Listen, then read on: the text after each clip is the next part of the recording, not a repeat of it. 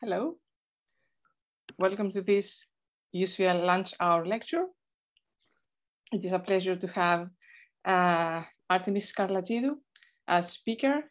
The topic of her talk is Designing for Citizen Science in the Global North and South. With UCL preparing to launch a new campus on Queen Elizabeth Olympic Park in Stratford in East London, this lunch hour lecture series brings together speakers to discuss some of the research that will be taking place at the UCL East campus, which will begin opening from September 2022, offering exciting new degrees in cutting-edge new UCL schools and centers. Our speaker for today, Artemis Skarlatidou, lecturer in citizen science at the Department of Geography, UCL. Artemis is currently a lecturer in citizen science in the Department of Geography at UCL and the People Nature Lab at UCL East. She previously worked as a senior researcher in the Extreme Citizen Science Group at UCL. Her research interest includes critical issues that concern the science of citizen science, risk communication, human-computer interaction, and user experience aspects that should inform the implementation of citizen science, the design and development of geospatial technologies, and their spatial representations for experts and public use. Artemis is the editor of the book Geographic Citizen Science Design, No One Left Behind by UCL Press. Before we begin, I wanted to let you know that we will have some time at the end for questions, and these can be submitted at any point during the talk by going to Slido. The link is shared with you, and entering the event code Citizen Science preceded by a hashtag. I'll now hand over to Artemis. Thank you very much, Artemis. Thank you, Katerina. Can you see my screen? Yes, we can. Excellent. So hello, everyone, and thank you, Katerina, again for the introductions.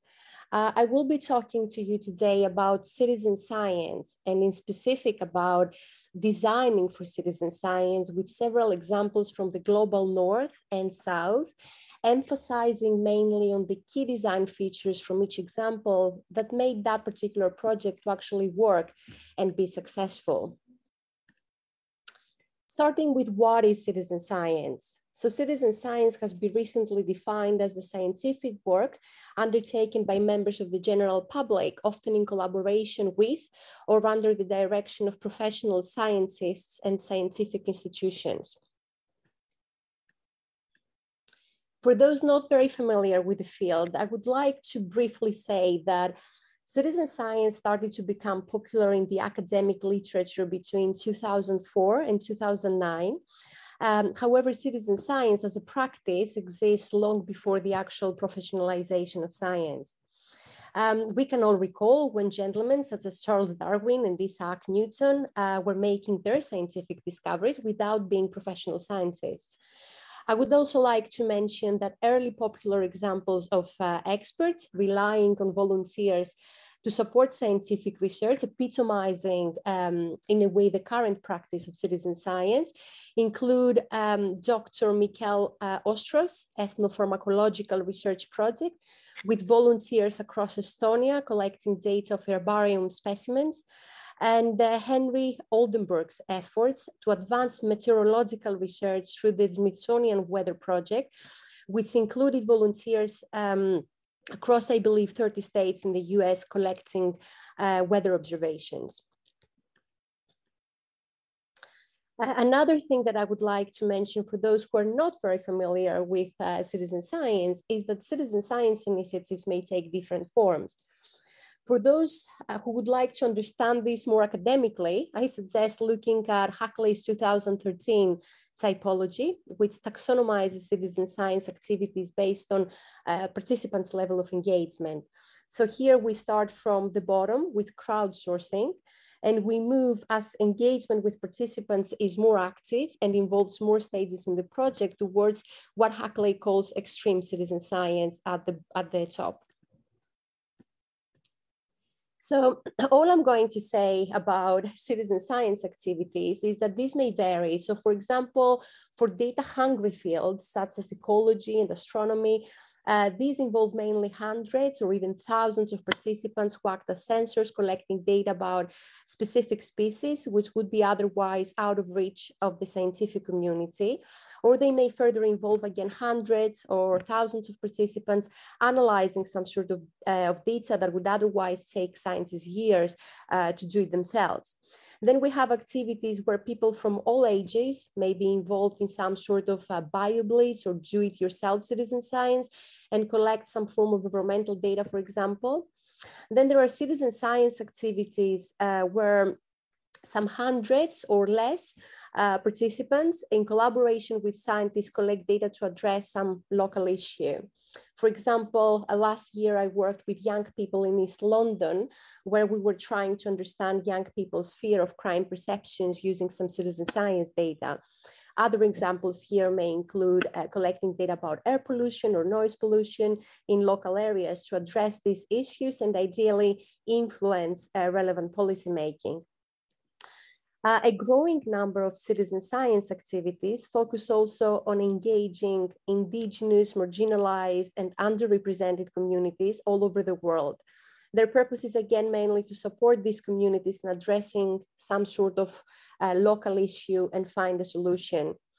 It is important to note here that the significant majority of citizen science initiatives focus on Western, educated, industrialized, rich, and developed contexts. Other types of citizen science activities, though, may include people who are textually or technologically literate in areas which are extremely poor, where there is no technological infrastructure such as electricity or internet connectivity and so on. The successful implementation, therefore, of these initiatives requires a completely different way of thinking and a different approach to their design and implementation. Since this talk is about designing for citizen science, I will now take a step back and look at the role of technology, which defines the way modern citizen science practices are implemented and the way citizen science has been evolved into a field of not only practice, but also scientific theory. Of course, people are the most important social asset within the whole citizen science infrastructure. And then there are many projects that use tools which are not necessarily technology-based. Most frequently, though, modern citizen science infrastructure includes physical kits such as sensors, cameras, telescopes, binoculars, microscopes, and so on. It also includes mobile devices, GPS, and other sensors which support data collection, as well as a whole ecosystem of application, databases, interfaces, which all support at the moment hundreds of thousands of people worldwide participating in some sort of citizen science activity. The fact that hundreds of thousands of volunteers participate in citizen science project is not an exaggeration. Here are two examples from a very popular citizen science project. The first one on the left comes from the eBird project. Just to give you a flavor of the numbers that are engaged in this project, eBird recruited 800,000 volunteers who collected 169 million observations in 2020 alone, leading, of course, to significant conservation and scientific outputs. And the example on the right-hand side is from another very popular citizen science project called Galaxy Zoo. In a webinar that I hosted a few days ago about the role of citizen science in astronomy, Professor Karen Masters, the PI of the project, mentioned that currently participants submit about 40,000 galaxy classifications daily. It would take astronomers, of course, years to do this kind of work. And other than that, the volunteers have made significant discoveries and many papers have been published from the data collected. The choice of the technological infrastructure, as well as how specific apps are designed to support volunteers, influence citizen science participation and the overall success of the citizen science initiative. Design decisions relevant and influence who will use the application. For example, is it an application that targets children in specific, older people, where it will be used. For example, will it be used in the rainforest, on a boat while fishing and collecting relevant data? What it will be used for, as well as when it will be used. For example, what are the likely conditions? Do participants need to wear gloves because of the weather conditions while using the application, and so on. As I mentioned in my previous slides, the significant majority of citizen science programs and applications are designed for Western educated, industrialized, rich, and developed countries. There they attract people of different ages, educational backgrounds and interests, and this of course has its own massive design challenges. These challenges refer to making decisions that may influence, for example, not only the usability of the application, but also in terms of attracting new audiences or retaining existing volunteers. Other challenges may include developing functionality that builds on people's skills and abilities, or developing functionality that can support people further in terms of ensuring that the data collection are accurate and of high quality. I can keep going on and on about these challenges, but despite the fact that there is such a large volume of citizen science applications, there is very little reflection in the academic and non-academic literature about those challenges and the lessons learned from specific contexts of use that may help how we design citizen science applications in both the global north and south. So that was the main motivation behind publishing this volume with title Geographic Citizen Science Design, No One Left Behind, an open access book by UCL Press. And it presents a curated selection of citizen science applications, and the focus is on the challenges, the design decisions to overcome those challenges, and of course the methodology that it is being used to support this process. So in the next few slides, I'll give you a flavor of this from some real context, starting with examples from the global north. So the first example that I would like to mention is the HashCity app, which is a citizen science mobile application created with the aim to address an issue framed by the European environmental policy level, as outlined in the European Noise Directive and by the World Health Organization. And this is how to identify and map urban quiet areas so they are protected and nurtured. The conceptual design of the app started in 2008 with an investigation of several mobile citizen science applications that their focus was on noise pollution. And it was then found that none of them could be used by people to specifically collect data about quiet areas. So HashCity was created to promote and address, first of all, participation, and in that sense, how to use mobile technology to involve people in the planning and policy process on the topic of noise pollution. To promote science as well, that is helping scientists to understand what people value when they search for quietness in cities, promote policy, and validating a participatory methodology to identify and map quiet areas in cities so as to protect them. And finally, to promote health and well-being, and that is help people to more easily find places to recover from the sensory overload. And as you can see from the figure on the left, the users first record a 30 seconds audio recording. Then the app calculates the sound pressures level. Then volunteers take a picture of the quiet area. And finally, they complete the questionnaire, which consists of 20 questions. And on the right, you can see the web-based interface, which shows the data collected across the world. So what are some key design decisions and features for HashCity app? For the design of the app, a user-centered design approach was used. The developers started the journey of conceptual design during a session at the European Citizen Science Association conference, from which they built a set of personas to represent potential target audiences, such as scientists, local authorities, activist groups, and so on. User feedback mechanisms were developed at various stages, which have been also used to shape the way the app looks and functions at the moment. The first version of the mobile app was introduced in 2017. And then in 2018, an improved version was released together with a web-based interface to show the data that it is collected across the world, while the mobile data supports on in situ data collection. I would like to mention here that many citizen science applications follow a similar approach. And when they do not do that, usually people ask for it. Some key features of the app that I would like to mention here include, first of all, the HashCity Ambassador feature, which is a rewarding mechanism to motivate users and retain participation.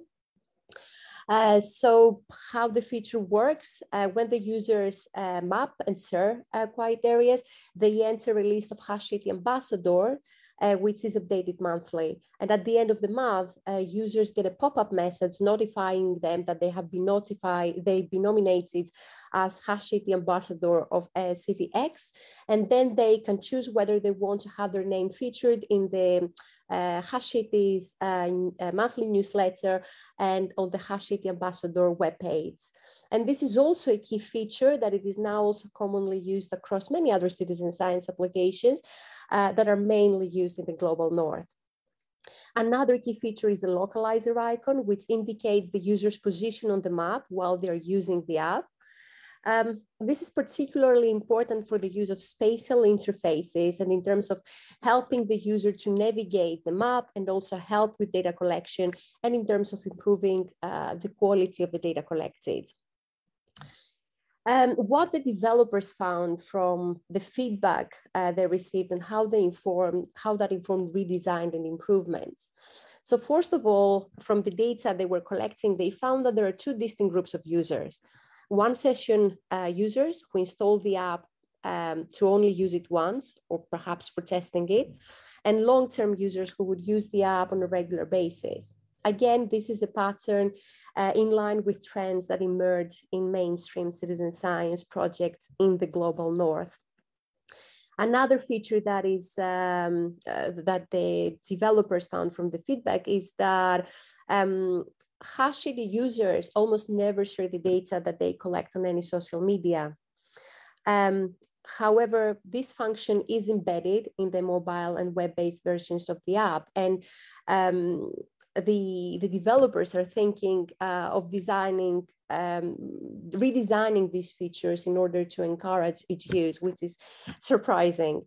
Another very important finding was that the majority of user experience problems were related to unstable and unreliable internet access.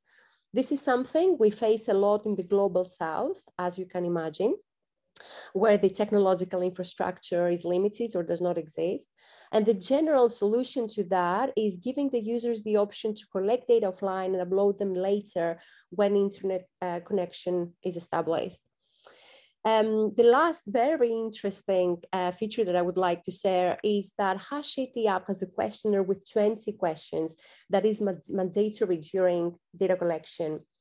From the feedback developers they realized that users find the questionnaire too long, and some of them, they find it annoying because they cannot skip any questions.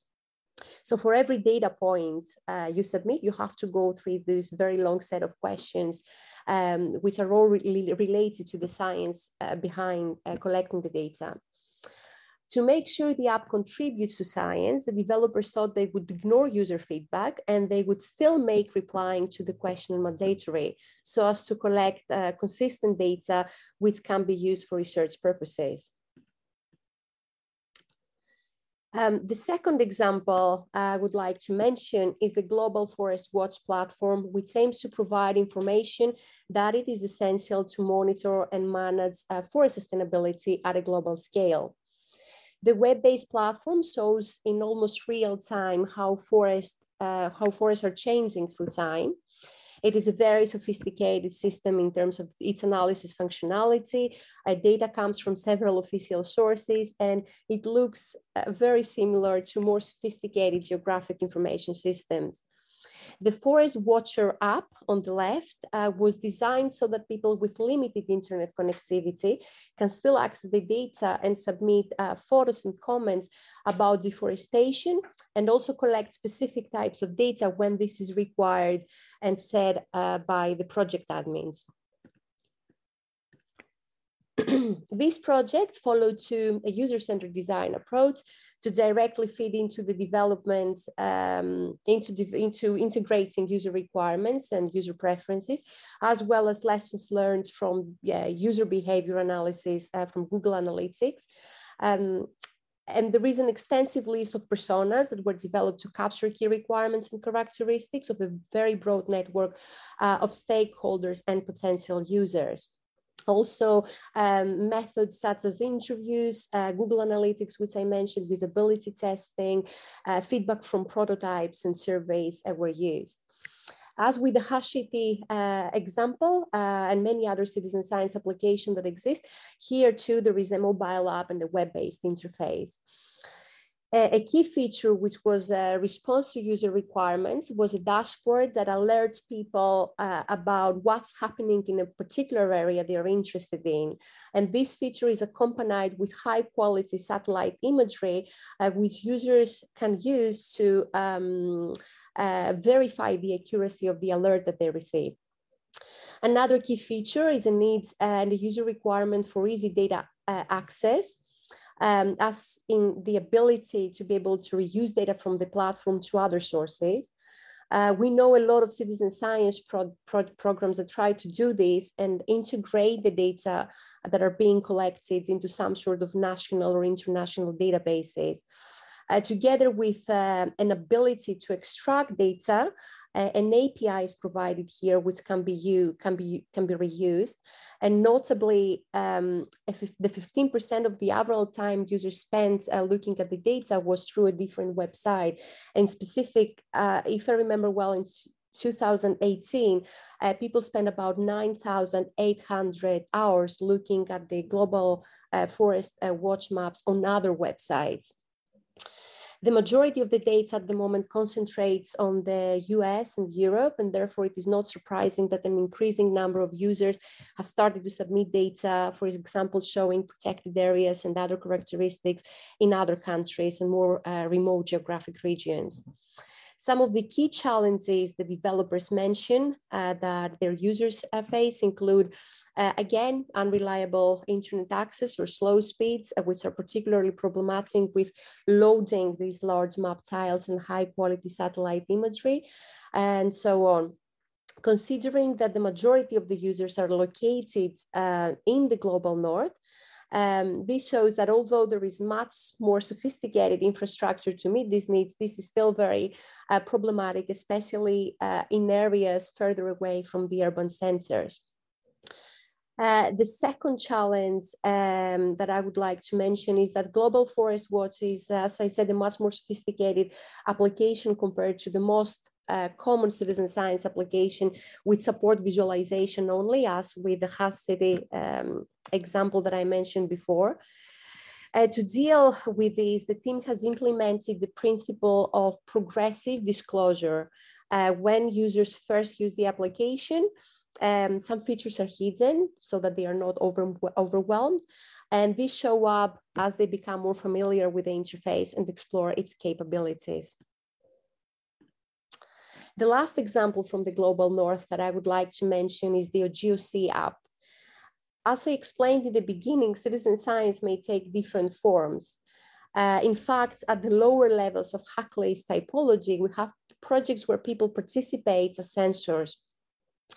And participation here is limited to the provision of resources, and the cognitive engagement is minimal. An example of that is the Cyclist GeoC mobile app, where volunteers share the location data and trip movements to support cycling research and policymaking. Cyclists use the app to collect information about their trip, and through semantic tags, they describe their experience. There are 30 predefined tags that users can select from to describe its trip. And by analyzing these tags, researchers can understand how users perceive the cycling environment. The aim of this app is to identify cycling frictions and also the kind of infrastructural or design improvements that are needed to address these frictions. The app attracted the attention of advocacy groups, and the particular chapter from the book, it focuses on testing the app in 3 areas: in Münster, Germany, Valletta in Spain, and Valletta in Malta, and Castello in Spain. I would like to emphasize here on a set of elements that are unique to the context, to this particular context of citizen science, and how the app is being utilized. So the first one is the gamification element, which has been examined in other citizen science contexts. And we know that it doesn't always work, since the motivations of volunteers in citizen science are very different.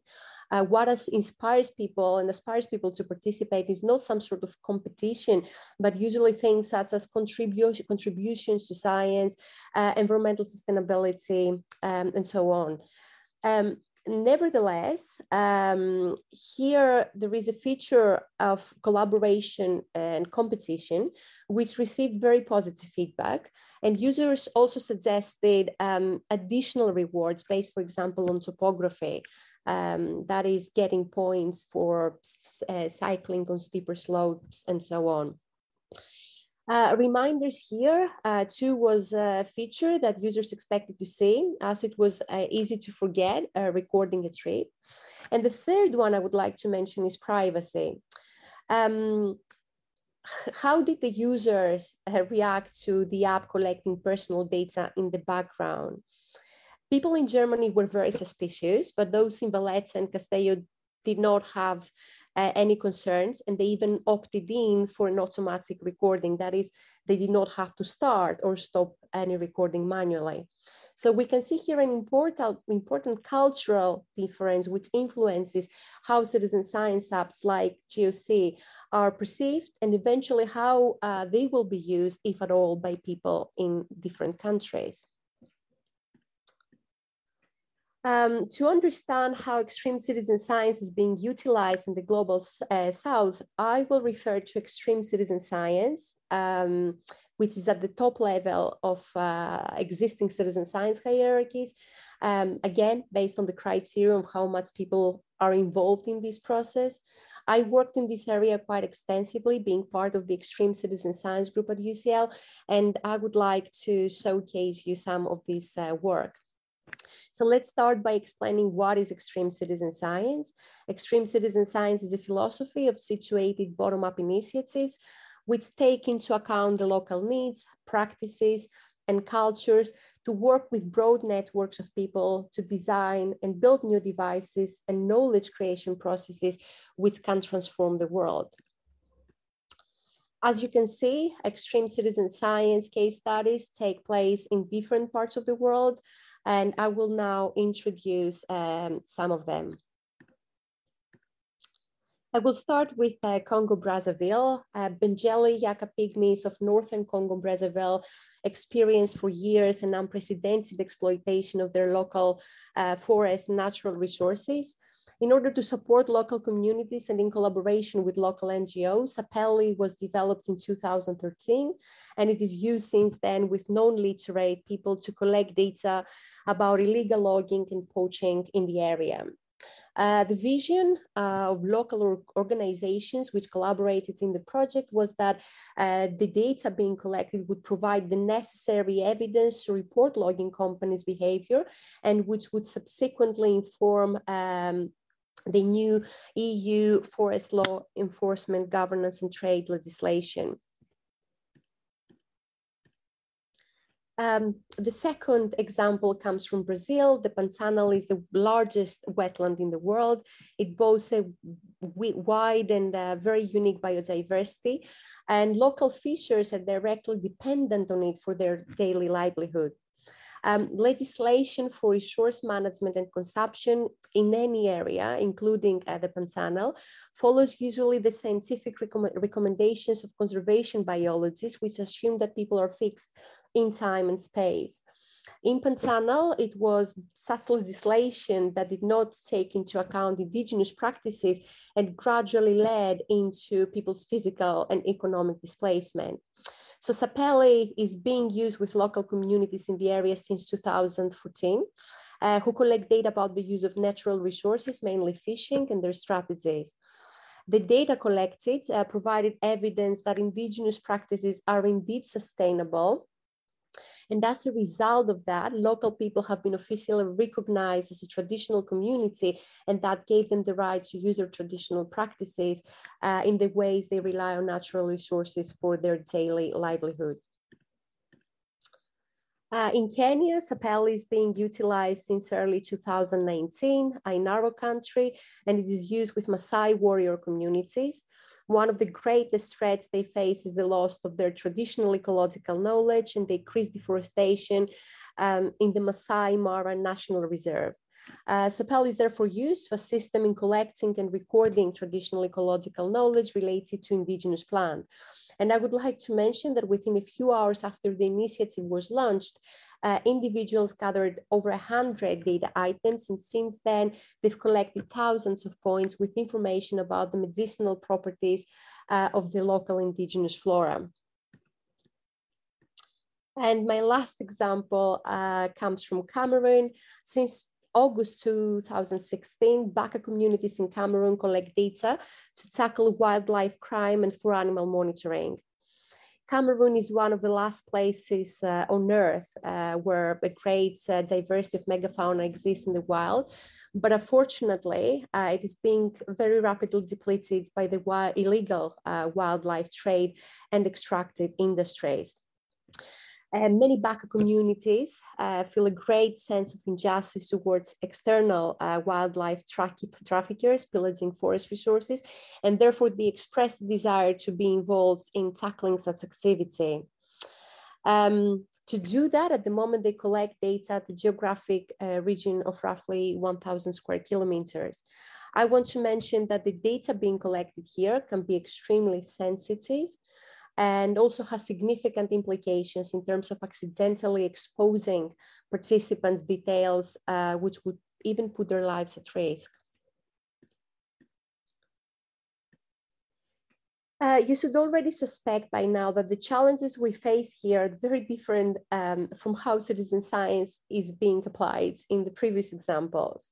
First of all, it involves people from various cultural contexts, people who face completely different political and economic challenges, people who have different trust concerns, especially when it comes to getting engaged and participating in this type of projects. And that requires using methods such as thorough FPIC, the free prior informed consent process, establishing community protocols to guide how the project is implemented, anthropological research, the use of ethnographic methods, and participatory design. The second key of challenges I would like to mention is that extreme citizen science takes place in areas where literacy cannot be taken for granted. Most of the users are low literate. These include people who don't read or write either by choice or by chance, and people who can write or read with difficulty. We also work with people who have limited or no experience in interacting with digital technologies, including smartphones, access to technological infrastructure, electricity, internet, and so on.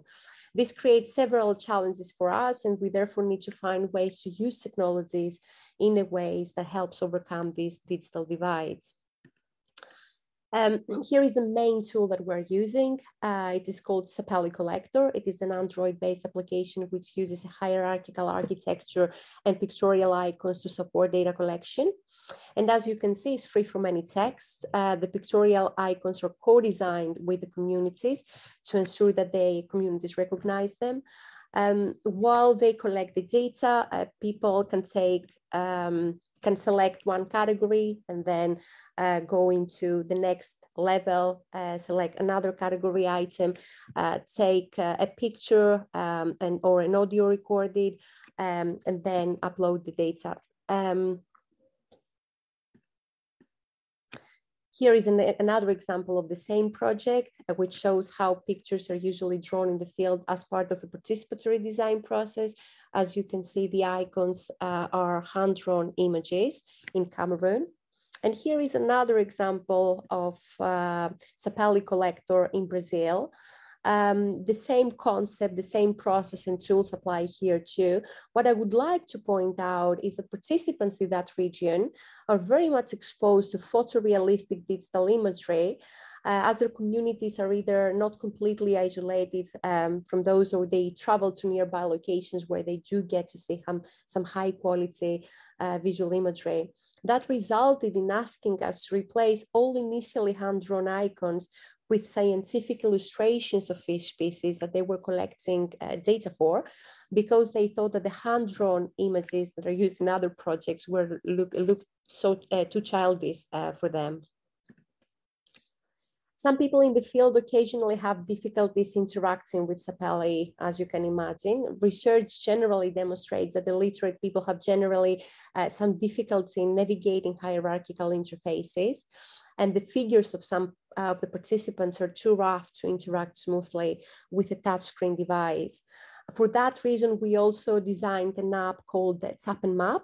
Tap and Map is a smartphone application accompanied by a set of cards equipped with near-field communication technology. Each card has an icon printed on one side to visualize the data that they collect. And the process of tapping and mapping it is essential that the user stands as close as possible to the actual location of the physical object that it is being mapped, so that the device reads and records its accurate location through the GPS sensor. So people carry a phone with them for its GPS sensor and the set of cards that they use to collect the data. The only interaction with the phone is simply tapping the NFC card at the back of the phone, and the coordinates of the particular object are automatically added based on where the user stands. One of the most common user requirements we have had from various communities was that they wanted to see instantly the data that they were collecting. In the beginning, when running these projects, the researcher in the field every now and then would collect people's data and put it on a mapping interface, as shown on the left-hand side. But we just developed and tested in the field the app on the right, which is called Sapelli Viewer, where people can see the data that they collect instantly. Although I have to say that people have never used the map before, they respond very well to the satellite imagery shown in the background and then data that they collect on top of it. Last but not least, I would like to conclude with a study that I ran a few years ago, which summarizes what we know about volunteers' expectations and requirements from citizen science applications. This study is based on a systematic review of the literature, which discusses how people interact with applications using 1,045 keyword combinations and 3 databases, and finally extensively reviewing 62 papers. Many of the points here are also evident in the various case studies that are included in the Geographic Citizen Science Design No One Left Behind book, and which I presented in the previous slides. Just to note that the list of guidelines that I'm going to show you is much more extensive if you have a look at the actual paper, but I only have the time today to mention just a few. The first guideline refers to basic features. It is surprising how frequently the people who design these applications, especially those that target participants in the global north, they try to introduce new names for otherwise very well-known features. For example, I have seen talks being used instead of forum, and people do not really know what to expect from these unconventional terminologies. So it is very important to try as much as possible to minimize the learning curve and follow popular name conventions. Another one which I would like to mention is registration. An increasing number of citizen science applications are trying nowadays to implement a quick sign-up process using social media accounts. That is not something that users usually prefer. A surprising 60% of users prefer to participate in a project without registration at all. Then we have the communication functionality, where people especially like to participate in forums, to talk and meet other volunteers and use tags on maps so that they can add comments about the data collected by the entire community. With respect to data collection functionality, we showed that both in the global north and south, providing real-time data collection while being able to instantly view the data collected are absolutely essential. Privacy is a very significant issue for especially sensitive data, such as the data that extreme citizen science projects collect. Sometimes, as I mentioned, the volunteer's life can be put at risk if these data are accidentally exposed, or the whole community may be at risk if they simply feel they do not want, for whatever reasons, to share the data that they are collecting. It is very important, therefore, to take into account these user concerns, support data anonymization, and also protect users, if necessary, with app-specific passwords.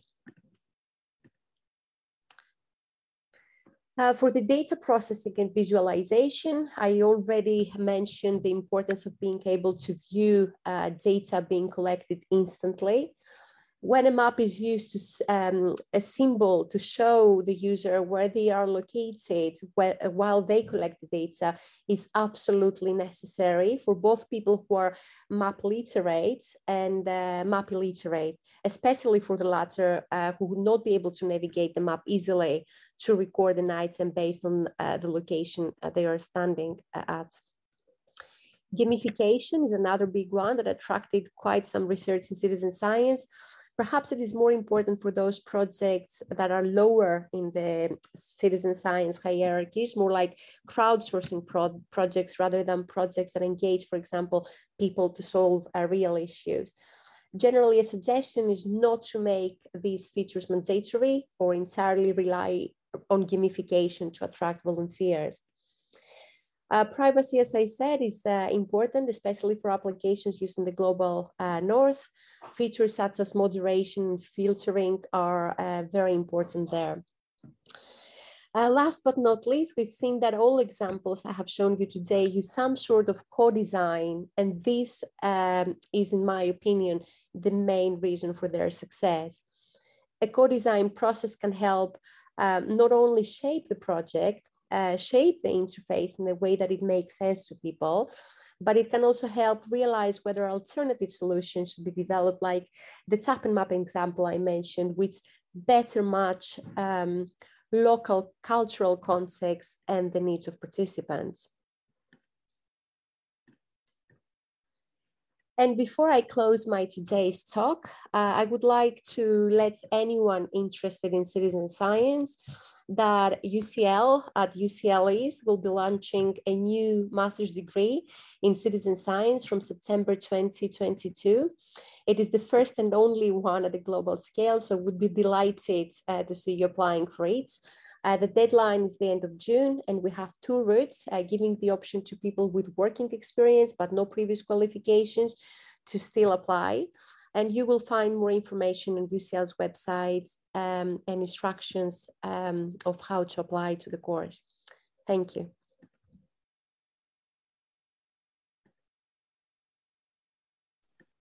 Wonderful timing and, more importantly, very inspiring talk. Artemis, congratulations. Thank you very much. Do you have some time for us to ask questions? Can I invite the audience to use Slido? You see Slido link on your YouTube channel. Let me ask really quick questions currently there. So, exciting research, Artemis. Tell us about the connection between the research outputs. What drives extreme citizen science research? Beyond data collection, what's next? Well, these are, great question. There are many drivers. Of course, we have a whole bunch of researchers, and each one is kind of like driven by their motivations and so on. I would like to emphasize what I think is one of the most important. Citizen science takes place at a point in time when many people recognize that Western beliefs about techno-scientific innovation, top-down approaches, and excluding communities from the broader sustainability agenda and the broader sustainability debate are highly problematic.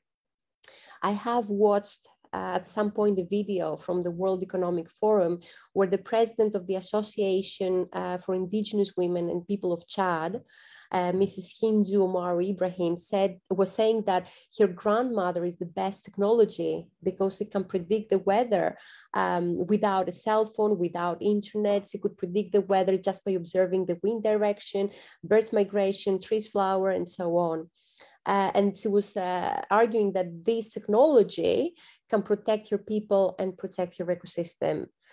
I think it is this realization and plenty of evidence from our and other projects that resulted in citizen science getting increased attention for the purposes of collecting and analyzing traditional ecological knowledge, which recognized with indigenous communities for millennia, as well as other types of environmental data. And this is very much in line with extreme citizen science and what we try to capture, the data we try to capture, collect, and analyze with local people and their communities. The vision is to empower communities and individuals in any part of the world, no matter what is the people's background, literacy skills, expertise, when it comes to technology and so on. Very well, thank you. As we collect questions from you on Slido, Artemis, you work on citizen science, but I'm sure you know other terms that are used, either synonyms or similar terms like participatory science, community science. Would you like to position yourself and explain how citizen science is different and if it is different? Thank you. Thank you for this question, Katerina. I think it is one we get very frequently. And although I did my PhD on the broader field of public engagement and therefore have extensively reviewed this part of the literature, sometimes I'm still trying to figure it out myself. The conclusion I kind of draw is that they are different terms that are being used to convey most of the time the same or very similar ideas. The term citizen science has found wider reach and uses, I believe. For example, most open science frameworks at national and European levels talk about citizen science. So we see the term currently being used more frequently. And the other thing is that, as I explained in my talk, there are different types of citizen science. So although for those higher up, in terms of how close scientists work with the participants, we might have an overlap with community or participatory science. And in a similar way, those at the lower levels might have a resemblance of what people call crowd science or civic science or volunteer monitoring or other terms that are being used for which I'm not aware of. Thank you. Well, there's one more question from the public. Can I allow myself to ask something, because you started your talk, which is about Global North and Global South, by mentioning your research on citizen science in crime situations.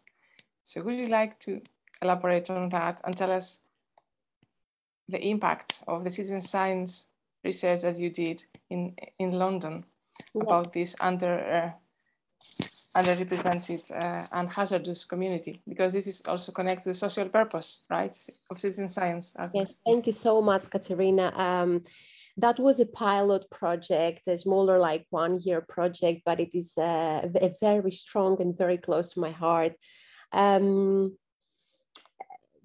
young people that I worked with from 3 colleges in East London, they were very passionate about doing something to change the situation of knife crime and how much scared they feel with their local areas. So we had great participation numbers. We had a lot of people who were even outside the age range that they would come to the workshops to encourage younger people to engage into the project. And that was because they were ex-gang members and they wanted to help people not be part of that culture. It was, as I said, a pilot project. So we were collecting fear of crime data in East London. together with, you know, we were discussing the feelings of people. I do hope that I will apply soon for further funding to extend this research into, you know, a proper like 3 years or even longer research project, and have the opportunity, because for people in London, youth violence and knife crime is a huge issue. So I would love to have the opportunity to be able to change that under the guidance of the young people themselves, and also try together with them to identify a way to reestablish trust in policing by being able to put the police and young people on the same table to discuss their needs and accommodate them subsequently. A visionary dimension of your research. Congratulations, Artemis. Engagement in citizen science. What stays from your research? What stays in participants' minds and attitudes after collecting, observing, and helping scientists in a citizen science project? What is your understanding of the impacts on personal trajectories of the participants? That really depends from project to project, the duration. I would like to talk specifically about the extreme citizen science projects in the Global South. We do have there, as I mentioned in my talk, one of the methodological elements that we use, methods that we use, is ethnographic research. And we do have anthropologists who stay in the field for more than a year sometimes, and they really connect with the community. So all I'm going to say is what I know from them, who are still, like some of them, they finished their project, they left the area, but they are all in touch with these people. And I think that the fact that most of the projects that started back even in 2013, 2014, they are all keep going. It means that people really believe in what they do, and they are very, you know, serious about it. Thank you very much. I invite the audience to ask questions on Slido, please. Another question is about other initiatives that you may know about Global South in the periphery of citizen science, and again, for a social purpose, if you have any news to share. That's another very good question. Thank you. Obviously, I'm not aware of every single citizen science, participatory or community science initiative which takes place in the Global South. I have recently collaborated with a few researchers from 15 organizations, actually, that all work in similar contexts to somehow try identify and structure the challenges we all face, the strategies we employ to solve them, and the kind of impacts that we generate. And that included projects focusing on climate change, such as Lishan, a project in Cambodia protecting forests with local communities, which is called Praylang, Green Care Cameroon, CDACT, doing work to protect the Babile Elephant Sanctuary, Sarah Jomar, participatory ethnobotany, the Palestinian Institute of Biodiversity and Sustainability, the International Work Group for Indigenous Affairs, and many others. And we did a series of workshops to discuss, as I said, our challenges, and it was so surprising, not really, but we did not expect to find so many similarities in the challenges that we're facing. And a lot of them, of course, are related to the political and economic characteristics of the geographic context that this type of research practices take place. But a lot of the issues were referring to technological challenges around privacy, data issues, and so on.